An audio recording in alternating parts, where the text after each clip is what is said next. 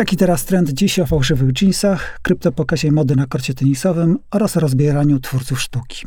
Jeżeli ostatnie pokazy od Taki traktujemy poważnie, jako kulturalni ludzie powinniśmy, a jeżeli na modzie zarabiamy, to w ogóle bez dyskusji, pora przygotować się na to, że luksus w modzie będzie jak dramat Ibsena. Pół strony dialogu, pół didaskaliów. Bo bez słowa komentarza od autora człowiek może się nie zorientować, co widzi oraz za co płaci. Przykład? Proszę bardzo, z samego szczytu górnej półki. Valentino zaprasza nas na przedmieścia dla uprzywilejowanych, na dziedziniec zamku Chantilly w komfortowej odległości od przenicowanego przez demonstrantów Paryża. Pokaz otwiera Kaja Gerber, bardzo udana podróbka swojej mamy, top modelki Cindy Crawford. Przed wyfiakowanymi VIP-ami z pierwszych rzędów Kaja szwenda się w białej koszuli oraz dżinsach, złudzeniach. Dżinsach, które są zaprzeczeniem idei i sensu dżinsów, bo zamiast z denimu uszyto je z jedwabnej organdyny, wyszywanej takimi tyci koralikami w aż 80 odcieniach indygo, żeby kłamstwo maksymalnie zbliżyć do prawdy. Technika nabijania klienta w butelkę nazywa się trompe-l'œil i nie jest oczywiście wynalazkiem designerów, tylko patentem wyhaczonym z malarstwa. W tej samej kolekcji są też autentyczne dżinsy marki Levi's, unikaty z serii z wielkim E z 1966 roku, przez drużynę Piera Paolo Piccoliego poddane upcyclingowi. W wyniku uszlachetniania towaru z odzysku między pasem a górną granicą ud wykwitły wyszywane złotą nicią wzory jak z munduru Napoleona. Ręczna robota oczywiście, bo przecież to od Taki. Pier Paolo nie jest jedynym, który namiętnie kombinuje z materiałami i naszą percepcją. Jeansami zrobionymi ze skóry debiutował rok temu w Bottega Veneta Matthew Blasi. Kate Moss na pokazie nosiła do nich koszulę w kratkę, też ze skóry, chociaż wydawało się, że to ordynarna flanelcia. Jeszcze droższe podróbki jeansów od 2 lat wypuszcza Demna, który niczym top modelki Barbie w życiu zawodowym nie posługuje się nazwiskiem, oszczędza je dla przyjaciół. W najnowszej, oznaczonej numerem 52 kolekcji Balenciagi, Demna nie żałuje kłamstw wyższej klasy. Widzimy jeansy, dotykamy jeansy, ale lekkie wątpliwości już są. Powoli tracimy wiarę w naszą wiedzę i wyczucie materiału i słusznie, bo to nie denim, tylko ręcznie pomalowane płótno. Nad jedną parą takich spodni trzeba się namęczyć 100 godzin.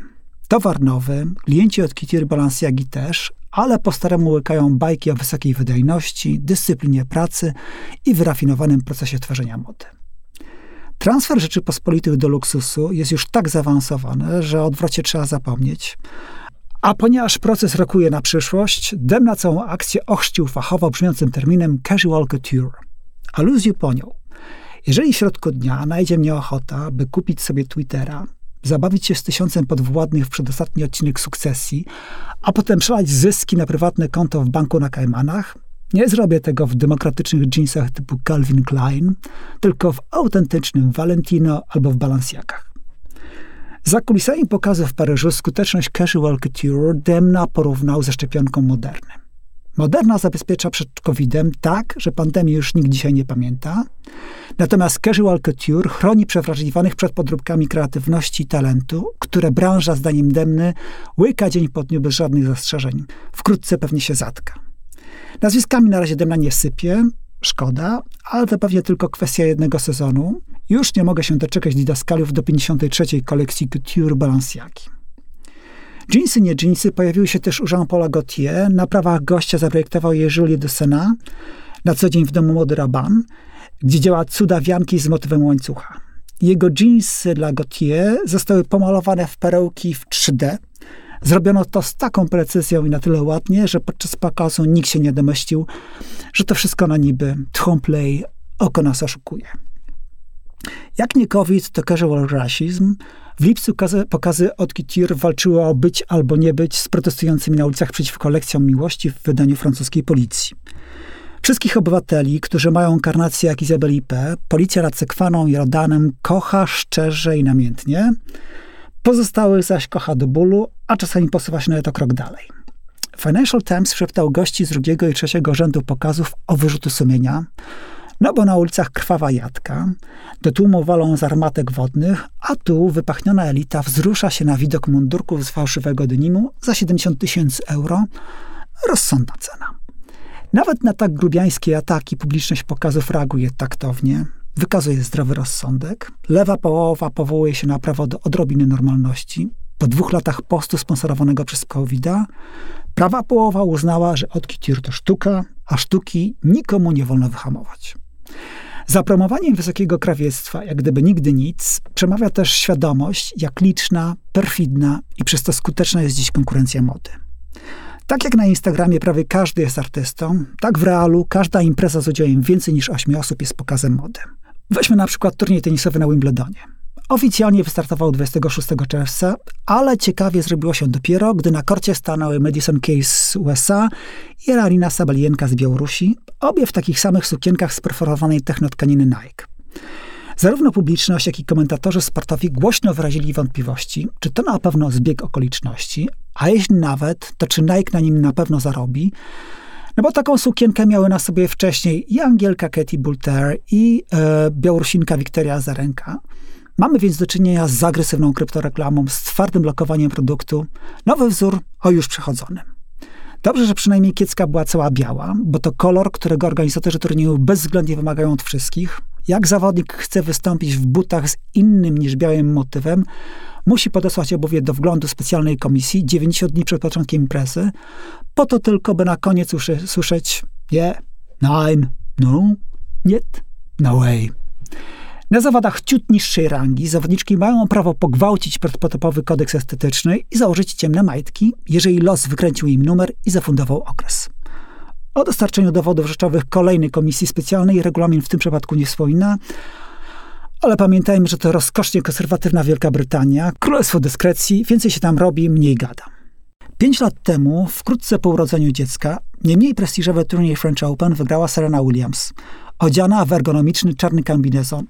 Słodziaki z Anglii i USA nazywają takie wdzianko catsuit. To był wielki sukces i gigantyczny skandal. Organizatorzy turnieju zapowiedzieli, że przebierańców więcej torerować nie będą. Kobieta ma wejść na kort w kiecce, mężczyzna w shortach, inaczej publiczność będzie zdezorientowana. Z występu na Wimbledonie najbardziej dumny może być Gucci. Zadebiutował pod postacią przeskalowanej płóciennej torby na elegancko umieśnionym ramieniu 21-letniego Jannika Sinnera, rakiety numer 1 we Włoszech, na świecie numer 8. Torba była bardzo niebiała, bo popielata i upstrzona logo, ale Sinnera nie spotkały żadnej nieprzyjemności. Poleciał jak rakieta kosmiczna, w półfinale wymęczył Nowaka Dżokowicza tak, że biel koszulki Lacoste przesiąkła serbskim potem. Powszechnie wiadomo, że tenisiści tej rangi nie ubierają się sami, ich stylistami są sponsorzy. Legenda kortów, Roger Federer, w 2018 roku podpisał 10-letni kontrakt z Uniqlo. Zarobi na nim $300 milionów. Młodszy o połowę Jannik na najbliższe 10 lat związał się z Nike. Ta przyjemność kosztuje $150 milionów. Proporcje zostają więc zachowane. Pytanie, ile do puli dorzuci Gucci? Zwłaszcza teraz, gdy już wiadomo, że tegorocznego zwycięzcę Wimbledonu, 20-letniego Carlosa Alcaraza z Hiszpanii, opiekuńczym ramieniem otoczył Louis Vuitton. Panowie, którzy mają za dużo pieniędzy, lubią panów, którzy mają formę i dobrze wyglądają w białym. Rozumiem, kibicuję, ale trochę mi żal, że moda więcej inwestuje w sportowców niż w artystów, chociaż sztukę doi jak kołchoźnica, do ostatniej kropli. Przypominam, że nasze hasło dnia brzmi trompe-l'œil. Wprawdzie Berlin Fashion Week skarał do wstydliwych 3 dni w środku lipca. Nil desperandum. Pokazy mody trwają w Berlinie non-stop, 365 dni w roku. Dzięki wciąż największej na świecie diasporze artystów. W stolicy Niemiec mieszka i pracuje plus minus 100 000 twórców znanych z innych form aktywności niż konto na Insta. Neue National Gallery w seksownym budynku Mies van der Rohe do 27 listopada obchodzi 75. urodziny Isy Gensken.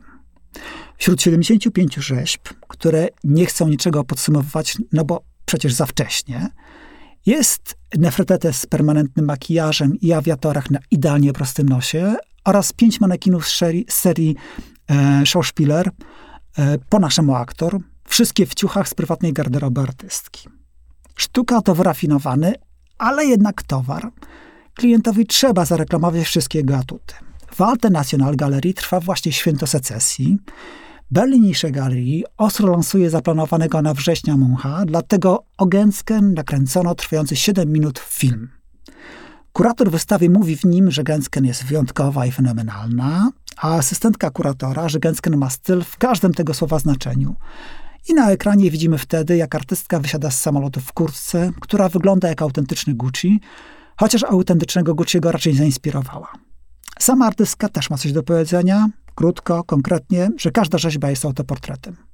Nefertete też taktownie pyta głos Zofu. Czyżby jeden z nas, rasowy Słowianin? Też odpowiada artystka, której nikt w cywilizowanej części świata nie odważy się już przedstawić jako byłej żony Gerharda Richtera. Sponsorem tej wystawy powinien być Gucci albo Dior. To straszne faux pas, że ani jeden, ani drugi nie jest. Diorowi wyjątkowo wybaczam, bo Maria Grazia Curie ubiera tancerzy Sharon Eyal, genialnej choreografki, rezydentki Staatsballet Berlin. Dla jednej z nich ta współpraca to zaszczyt. Dior dla mężczyzn lub Saint Laurent, który najnowszy pokaz zrobił właśnie w Berlinie, powinni zaprzyjaźnić się z kolei z malarzem Norbertem Biskim. Łączy ich fascynacja fizyczną atrakcyjnością aryjskich chłopców.